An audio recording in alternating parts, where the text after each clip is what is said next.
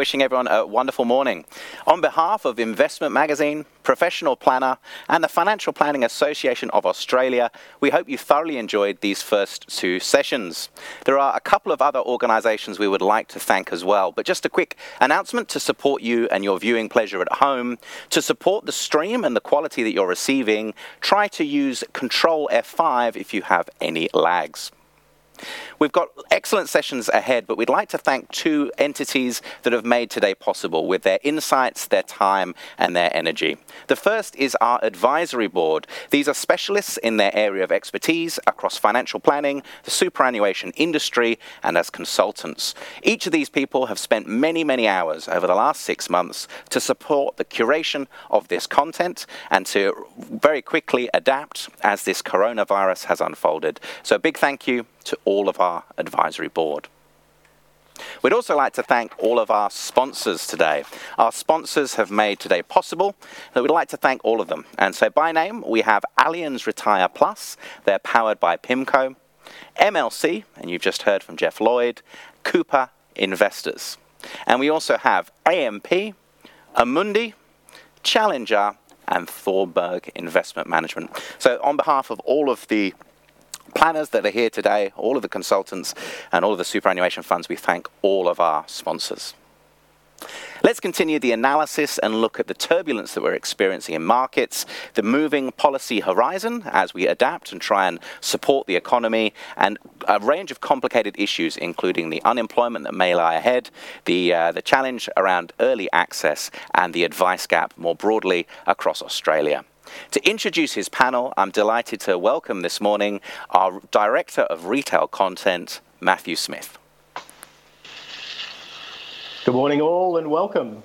Look, there's a lot to talk today about following Minister Hume and FSC Chair and MLC CEO Jeff Lloyd Q&As.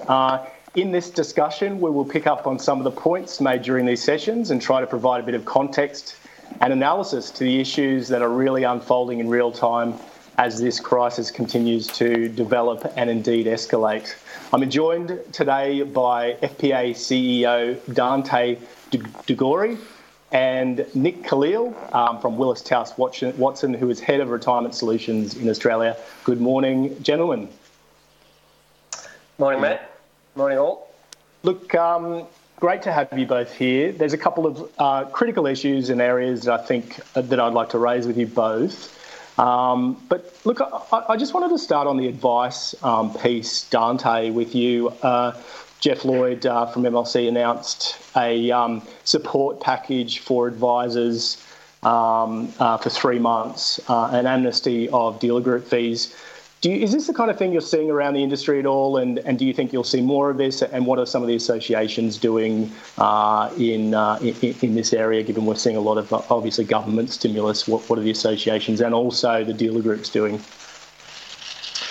Thanks, Matt, and hello to everyone out there. Firstly, just want to acknowledge, obviously, these are difficult times for everybody and in a whole bunch of different ways, and hopefully everyone is safe and healthy. I think the announcement today by MLC in particular is a great initiative. It's the first that I've heard so far, and no doubt over the coming weeks there'll be other announcements within the industry in terms of how we can also support each other in the industry to continue running, and in particular for us, of course, what measures we can take in order to support financial planners and our members specifically in order for them to be able to continue their work that they need to do. You know, for me, we obviously have the nurses and the doctors who are on the front line on the health crisis. For me, our members, financial planners, are on the front line on the economic crisis. They're the ones that are on the ground seeing real-life mum and dads who are worrying about the economic fallout, their investments, their superannuation holdings, and our members need to be there and available to be able to do that and to support them. I'm happy through this discussion, there's a number of measures that we're looking at in discussion with government and Treasury and the regulator to see what can be done to support advisors through this process. The FPA also will be looking at what we can do to directly support our members. But I also, want to remind all our members as well, of course, that there is access in respect to things like FPA wellbeing and support services for them and their staff, for those that are struggling during these times as well.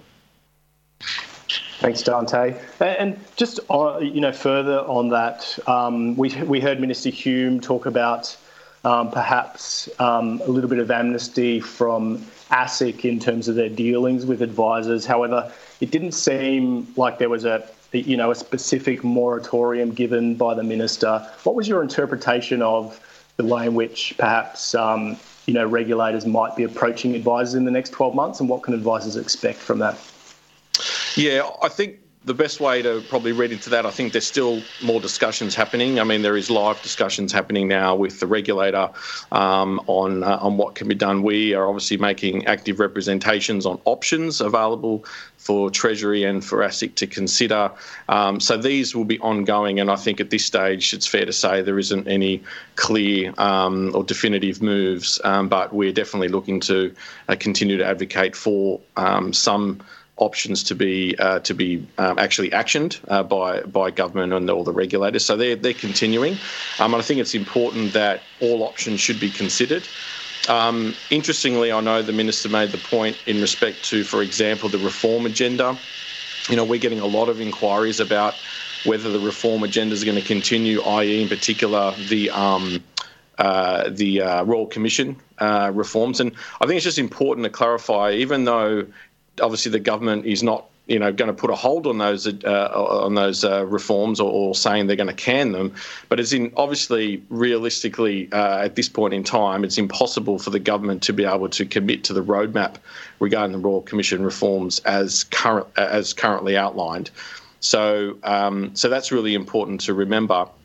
When, of course, those recommendations will actually be legislated is unknown, but government doesn't sit until August. So, as an example, one of the biggest inquiries or concerns we're getting from advisors is in respect to the annual payment requirements that is due to commence on the 1st of July this year. Now, it is not even legislated. It's not even entered into Parliament. It's still an exposure draft.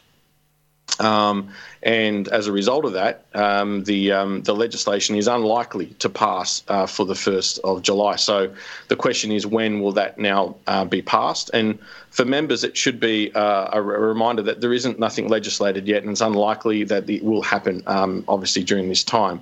But in addition to that, we're reaching out to product providers and the Financial Services Council to see whether there's opportunity for the product manufacturers and the product providers who have a role to play in this piece of reform to hold back on some of the initiatives that they were going to put forward in respect to, in terms of the authority for consumers to pay out of their products, out of their accounts, advisor fees. So there's a few things in play. There's the legislation, but there's also what industry was doing of its own bat in terms of rolling out initiatives ahead of the legislation. And we're just asking for the industry just to slow down, hold back. This is, not the time to be rushing and to causing unnecessary stress and pressure on the financial services industry, and in particular on financial advisors who are very, very, very busy at the moment dealing with consumer client concerns. Yeah. No, thanks for that. And because I know that a few of the product providers were moving ahead of the Grandfather Commission implementation, but are you seeing examples of product providers moving ahead of the ongoing service agreement changes as well? That's right. So we're hearing a lot that product providers were commencing to roll out their processes ahead of the legislation commencing. And, our call out today and privately as well is just hold off if you can. That would be a great service to financial planners and our members in respect to just easing off the pressure and the stress that they're already under. I mean, they're not just accessing business continuity measures like we all are in terms of remote working, but they have been inundated with calls and inquiries from their clients and the public in terms of wanting advice and support immediately regarding the markets, as an example. Yeah, thanks, Dante. Look, I'm going to move to a different line of questioning on some of the measures around superannuation. But before I do, let's try our technology here. I believe we've got a poll question that we're going to ask. So, and here it is. How should we consider the new policy of early access to super? Pragmatic, problematic, or too early to tell? I'll give everyone a few minutes there. We've got 500 people registered for this conference, and this is one of the first trials of a live stream event. So really excited to see how all this happens, and it's unfolding now. We'll just let that come through. Nick, I know you've been out there talking to a lot of funds recently, particularly in the industry fund side. Now, Minister Hume painted a picture of cooperation, between the government and industry. But you do get a bit of a sense that perhaps the industry may have been somewhat blindsided by some of the measures that they brought out. How would you interpret that? Yeah, thanks, Matt, and good morning, everyone. I think that's absolutely right, and not surprisingly so. I mean, we have to all respect that the government's making decisions in a time of great urgency, and so all the funds I've spoken to, certainly when this was announced, I think it's Sunday week ago, the early access provisions, they weren't aware of it. So I think at that stage that was a measure that government chose to make, and then since then there's been strong follow-up with the funds, and I think that's continuing up to today. I think largely via the ATO, although I saw that mention that Jane Hume was asked about, that the RBA may be still working on a liquidity window type of mechanism. But I think there has been good consultation by the funds. The funds early on, I would say their initial reaction was one of concern about the mechanism, and in particular some of the early messaging. Understandably, again, we can't sort of be critical in this situation, but some of the early messaging they were concerned about was messages like speak to your fund to make sure they've got your bank account details. Well, the reality is most funds don't have members' bank account details. That is only becomes necessary once they're in payment mode, which for most members isn't current. So that's been fixed by a process of consultation. I understand there's virtually daily meetings going on between the funds, the ATO, and other bodies as appropriate. So yes, they were blindsided, but I think we're back on track now. And my sense is that funds are behind this. Funds are supportive. We can have a conversation, and we should discuss the issue of the purpose of superannuation. The minister again was asked about that, and I think it was heartening to hear that no, this doesn't. The intention is not for this to change the rules. Super is still for retirement, but as we all know, these are extraordinary times, so it's time for super to play a role. And I think funds are behind that. So we've got over that piece. It's now about how do we implement this in the most appropriate way, and how do we make sure that there's not adverse effects to funds liquidity and to administration systems as we get over this quite extraordinary period. Yeah, thanks, Nick. And the poll has just come through. So how should we consider the new policy of early access to super? Is it pragmatic, problematic, or too early to tell? And it's coming in 42% on pragmatic. So, I mean, to your point, I think the industry appreciate that we're in a time of crisis. I think that perhaps, the industry was somewhat blindsided, but, we're in the middle of a crisis, right? So, it's fit for the time. Just to dig a little bit deeper into liquidity and what funds in particular may be in a position where that could be a challenge. Jeff Lloyd a moment ago mentioned funds with unlisted assets, with written up assets, and with concentrated cohort of members could perhaps be in the most precarious situations. Do you agree with that analysis? And what percentage of funds in the market do you think fit that category?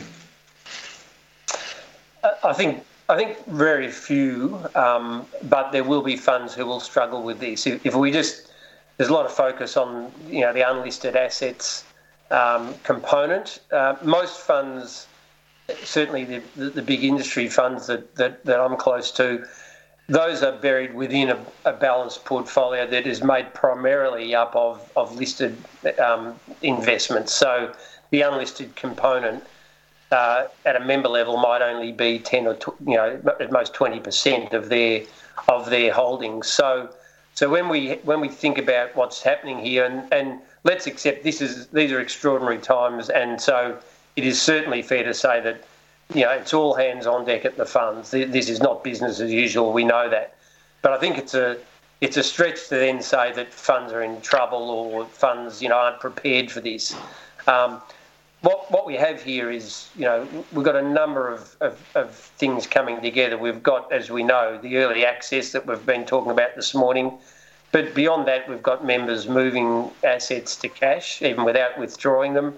We've got pressure on fund inflows due to the fact that a lot of people obviously have lost work, particularly, again, among some funds. You think of hospitality and retail sector, obviously, are ones that where people will be without work, but it's a moving feast because the announcements last night will, we hope, take the pressure off that and keep those people on the books and earning money, and so that will support inflows.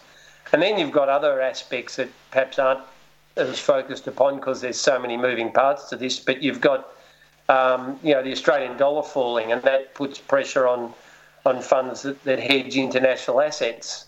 So you've got a lot of activity within funds. Funds are, as I say, all hands on deck managing that. My sense is, talking to a number of them, this isn't going to be a problem.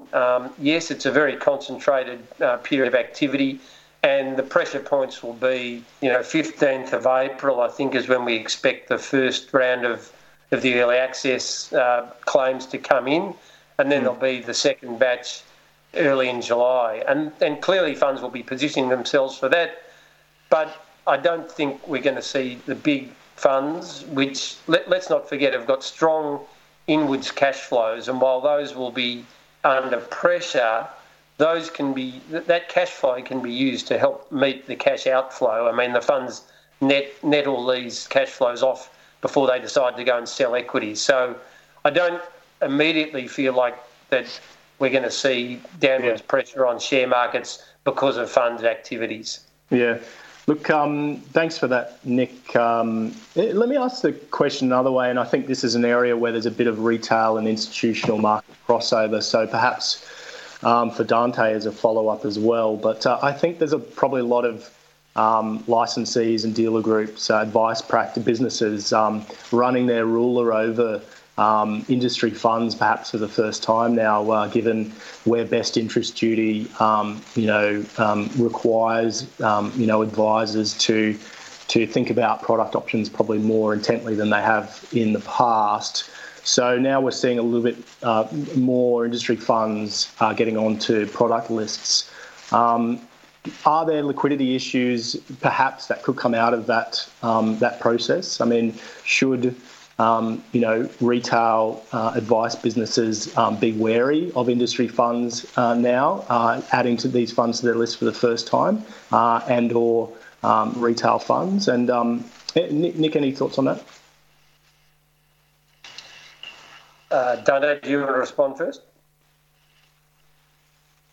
No, sure, happy to. Look, I think the due diligence of licensees and financial planners regarding product options has been in place for a long time. I think this is an area in which they've always focused on, and the issues of liquidity is one of those areas in which advisors are very attuned to and aware of, and no doubt licensees and dealer groups are.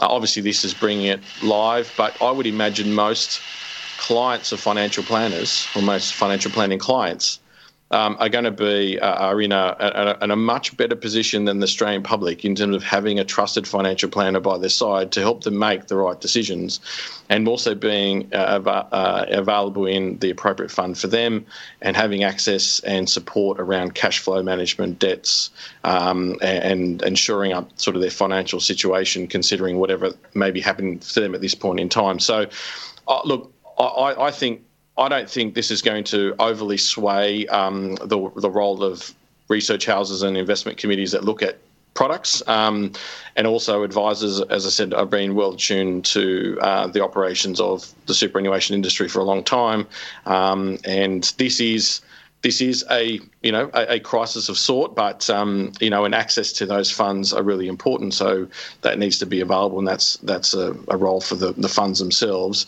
But for the Australian public, for those that have an advisor, for those that are in this situation, they've got someone by their side who can help them manage through this process, whether those funds should be accessed from super or elsewhere or whatever that may be. And I think that's the way it will continue to go. And I suppose time will tell the fallout or otherwise in terms of this situation in due course. Matt, perhaps if I could answer in a slightly different way. Jeff Lloyd talked about cohorts and the fact that funds have to look at cohorts. I think what we're in has shown is that funds really need to diversify their membership base, and that's not to say they haven't been doing that, but the industry fund model where a lot of funds have membership drawn from a particular occupational group, that has its weaknesses. And I think we're seeing that now. The funds clearly that are under stress are those with members sort of centred in the hospitality and retail sector, which you would think are going to get hit most hard by what we're going through. And those funds clearly have been diversifying.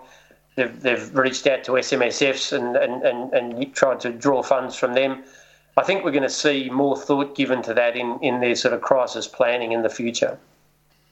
Yeah, no, I think that's a great point. So do you think funds in the context of consolidation and mergers perhaps haven't thought about that aspect before and will be thinking about cohorts more closely following this crisis?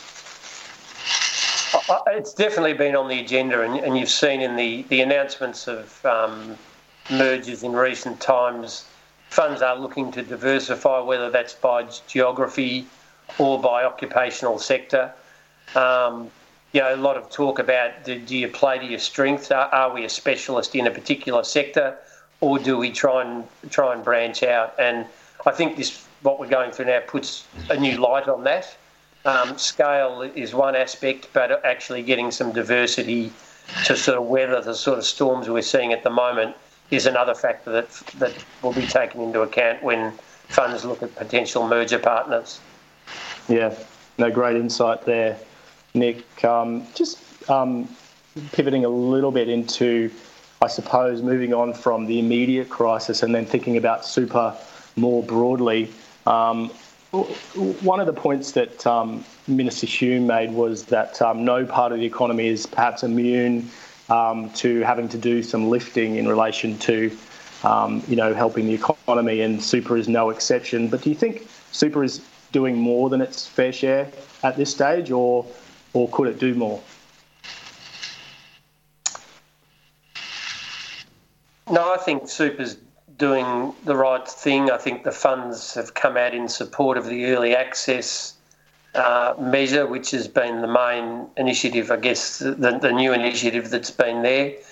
The other thing that funds are doing, and again Dante and his members are doing, is supporting members through the difficult question of how to invest their assets during this time. And I think funds have been overwhelmed with inquiries from members on that front, and I know are doing all they can to help sort of calm members and get them to make sensible decisions in these difficult times, and that's a really important role for them.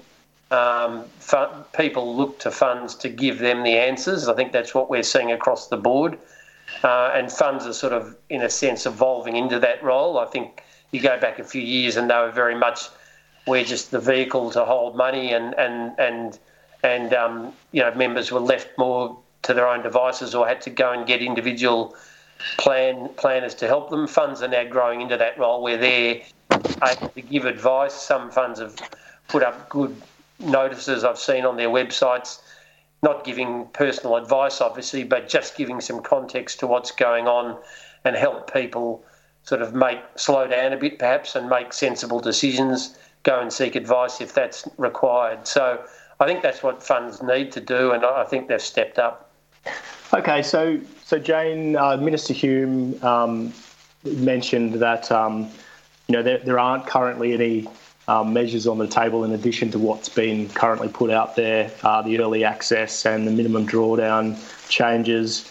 But let's throw a couple of options out there for the minister, perhaps. I mean, if this economic situation continues as we expect, could voluntary super guarantee be on the table?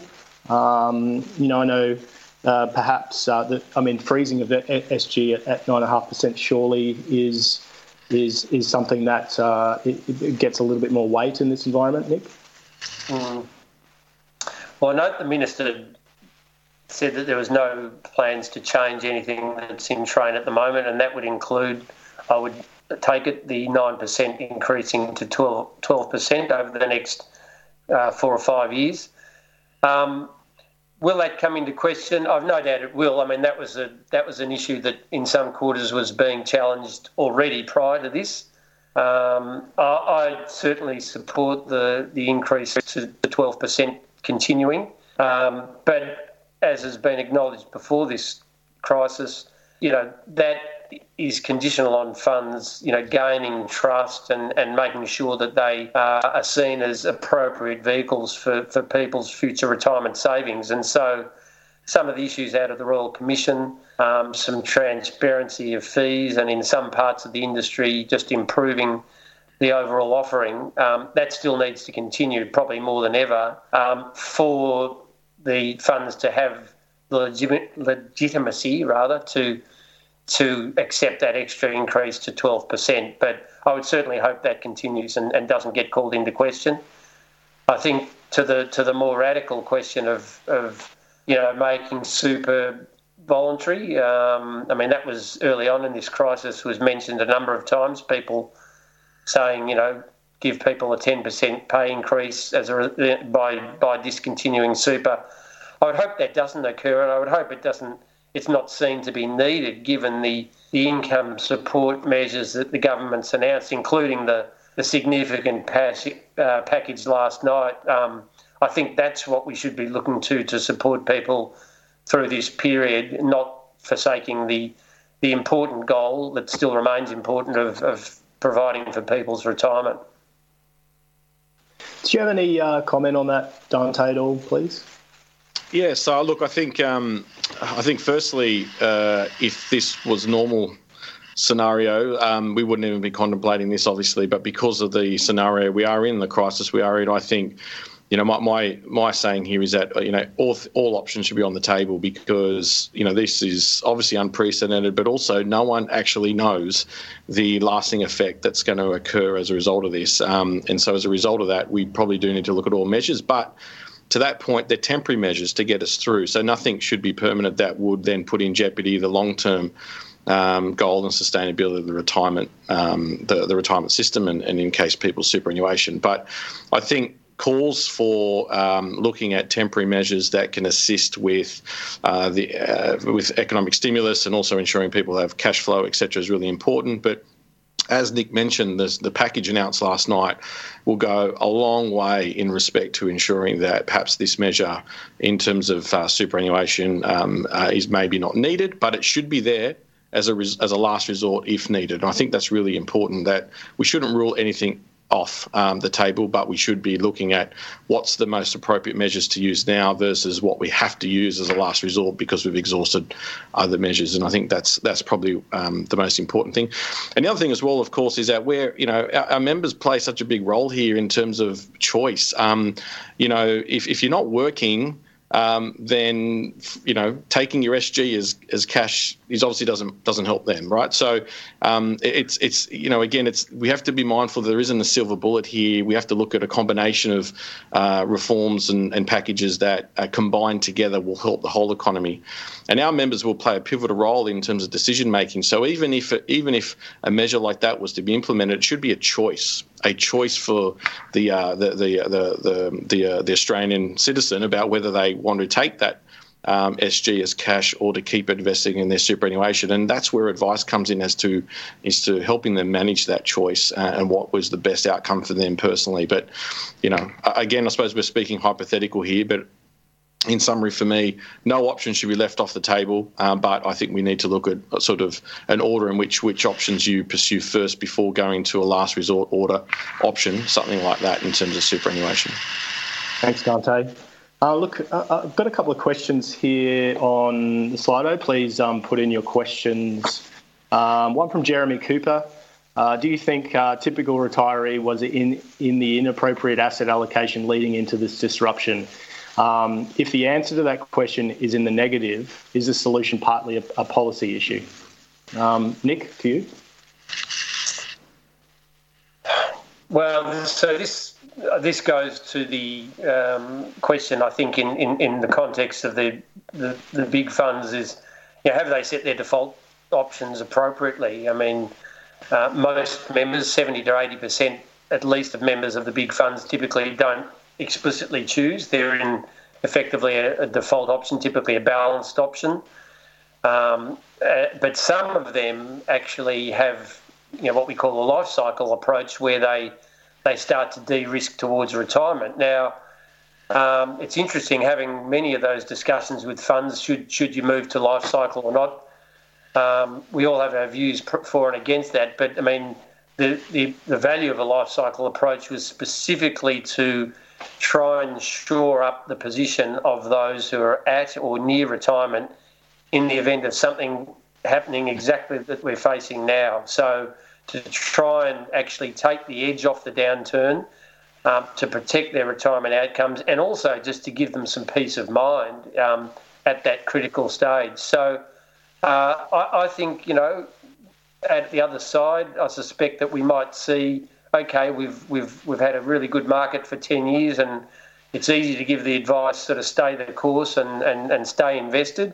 And there's still some truth in that, no doubt. But I think there is a case for moderating risk exposures near retirement. And I think that sort of debate will continue after this, and perhaps there'll be a bit more attention paid to it. So I think that's what we'll see in response to Jeremy's question. Yeah. And Dante, you wanted to add something there?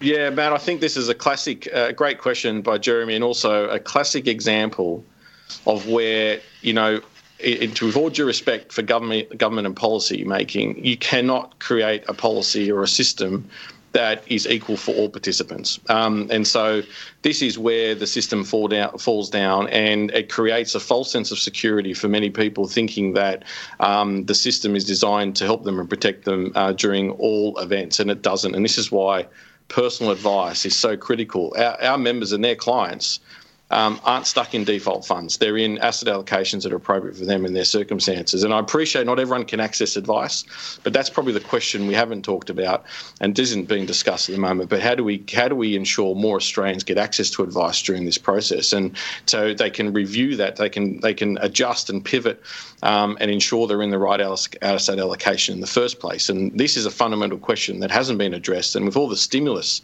that's been thrown out there, a subsidy to provide to people to access advice during these times, I think would be a welcome initiative.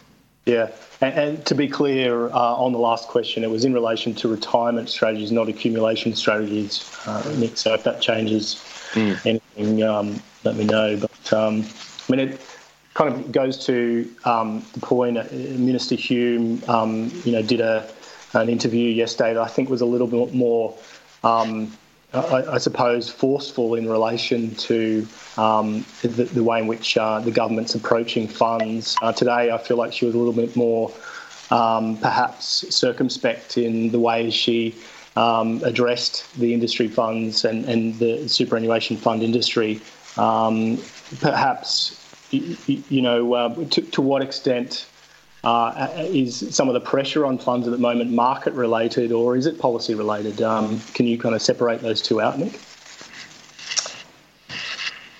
I think a lot of funds were under pressure before this happened. I think this is certainly going to expose some cracks in systems, in the ability to communicate with members, and other aspects of some of the funds that were probably struggling already. So, if there's a longer term impact of what we're going through, and of course who knows how long it'll last, but I think we're going to see the conversation about funds merging, accelerate. I think not talking about sort of crisis mergers so much, but I think this will be the last straw for some funds that were probably heading in that way already, and so we're going to see a bit more consolidation happen a bit more quickly than it might have otherwise in the industry. Yeah, great. Just looking at some questions on Slido. I know we've got 4 minutes left, so I'll try to pick off a couple of these. Look, this is an interesting one. Financial coaches passing themselves off as advisors and then charging fees for service needs to cease. Is this on the radar of the FPA, Dante? Or does it play into the hand of Senator Hume, who wants to make advice more affordable? Yes, except it's not advice. So it is definitely on our radar. We are very concerned, and we actually got a bit of a project at the moment internally about how to deal with this issue. So, as an example, the legislation passed with the FASEA stuff was the protection of the terms financial planner, financial advisor, and we feel that those utilising the terms financial coaching, and not being licensed, is actually a breach of those terms, and so we're pursuing that and looking at the fact that we think there are concerns around that. It's misleading, I think, for some Australians and the public that they may be getting advice when in fact these people are not licensed or authorised to give advice at all. Now, some of our members do use that as part of their value proposition as well. They do offer, and financial planners by definition coach and support their clients, and so it's part and parcel, but they're licensed and authorised to do so. So we do have a concern, but there are other ways in which we can tackle the access issue, and financial coaching in itself is not the answer. Thanks, Dante. Just back to an issue we spoke to before, one of the questions here. The concern around industry fund liquidity and asset allocation has highlighted an issue. One problem I found is many rating services take the information provided by super funds rather than standardised measures. What are your thoughts there? So I suspect that question is referring to the classification of assets, and there's been an attempt to sort of standardise what you call a growth asset or a defensive asset. Some funds report their sort of growth allocation as being 70%, but on a different measure they might be closer to 90%. And often the area of contention is how you classify some of these unlisted assets, which are a talking point at the moment. Are they growth or defensive? It would be great to solve that issue, but it is a difficult issue.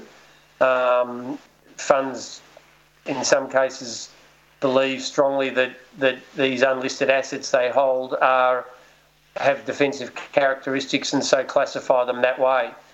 I think there's a whole conversation there. Sorry to dovetail off a little bit. The valuation of unlisted assets inside these funds, and as I said before, they're often only a portion of a balanced portfolio, but they can be a material portion.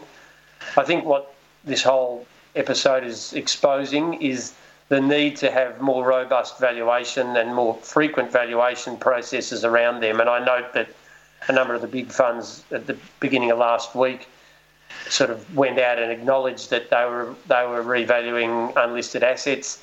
That has to happen, I think, and be baked into the system more than it is at the moment, because there are some pretty big equity issues there. People jumping out of those options before their unlisted assets are revalued can sort of game the system in a sense, and leave the other members to bear the costs. So that'll be looked at in much more closely, I think, in future. Yeah, no, great point, Nick. Look, I think we're at time there. If I can just squeeze one more question in, Dante. I know we've gone back and forth, but I think the conversation has been really interesting. So thanks to you both. I just wanted to leave it on tax deductibility and advice. I mean, Dante, we seem to be in a bit of a stimulus state of mind at the moment. Is this the right time to start picking off some of the bigger issues relating to advice? Yes. The simple answer is yes. And I think, one of the things that, we would be putting forward to government is consideration, as I mentioned in my previous response, support for Australians to access advice. And part of that measure could be looking at a stimulus package to fund the cost and to subsidise the cost for Australians. And tax deductibility could be one of those options. But if I also could add, in addition to access, I think just two other measures that I just wanted to just to let your listeners and viewers know that we're sharing with members today is that we're also questioning whether we could raise a threshold for small investment advice so that advisors can provide more advice without a statement of advice and during these critical moments. And in particular, I think this will help in terms of the superannuation question as well. And also relaxing the requirements for time-critical advice to give planners more time to deliver their statement of advice because they've been influxed with queries and inquiries from obviously their clients, and they are trying to give advice very timely and quickly, but the process end, the administration end of actually getting out the documentation obviously is going to be pushed back because of the influx and the volume of inquiries. And so we're asking for some relief measures there as well. And just another thing, something quite simple, wet signatures. Why do we still have product manufacturers, product providers and banks still requiring wet signatures in this point in time? And it's just showing some inefficiencies in our system. So just a couple of things there. But in terms of, going back to your original question, absolutely access, we would support and welcome as part of the stimulus packages, future stimulus packages, where Australians can be funded or supported in accessing advice. Great, thanks Dante, and thanks Nick as well. I know LPB, Lawrence Parker-Brown is in the studio, so I'll throw back to him now to start the next session. Thanks a lot, guys. Thank you. Thanks very much.